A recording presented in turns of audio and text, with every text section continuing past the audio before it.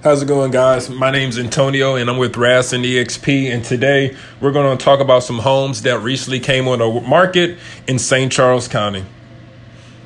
Let's get started. Now, the first home is going to be located in O'Fallon, Missouri. It's listed at $214,900. It's a two bath, close to 1,200 square feet. The second home is located in the neighbor city, which is Lake St. Louis.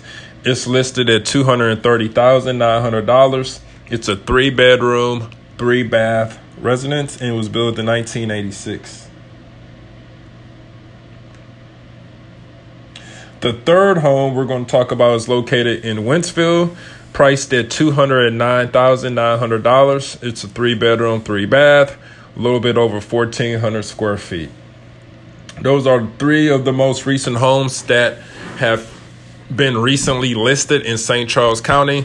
In the link in the description below, we're going to put links to all three homes so you can look at pictures, read full-length descriptions as well. Also, our contact information will be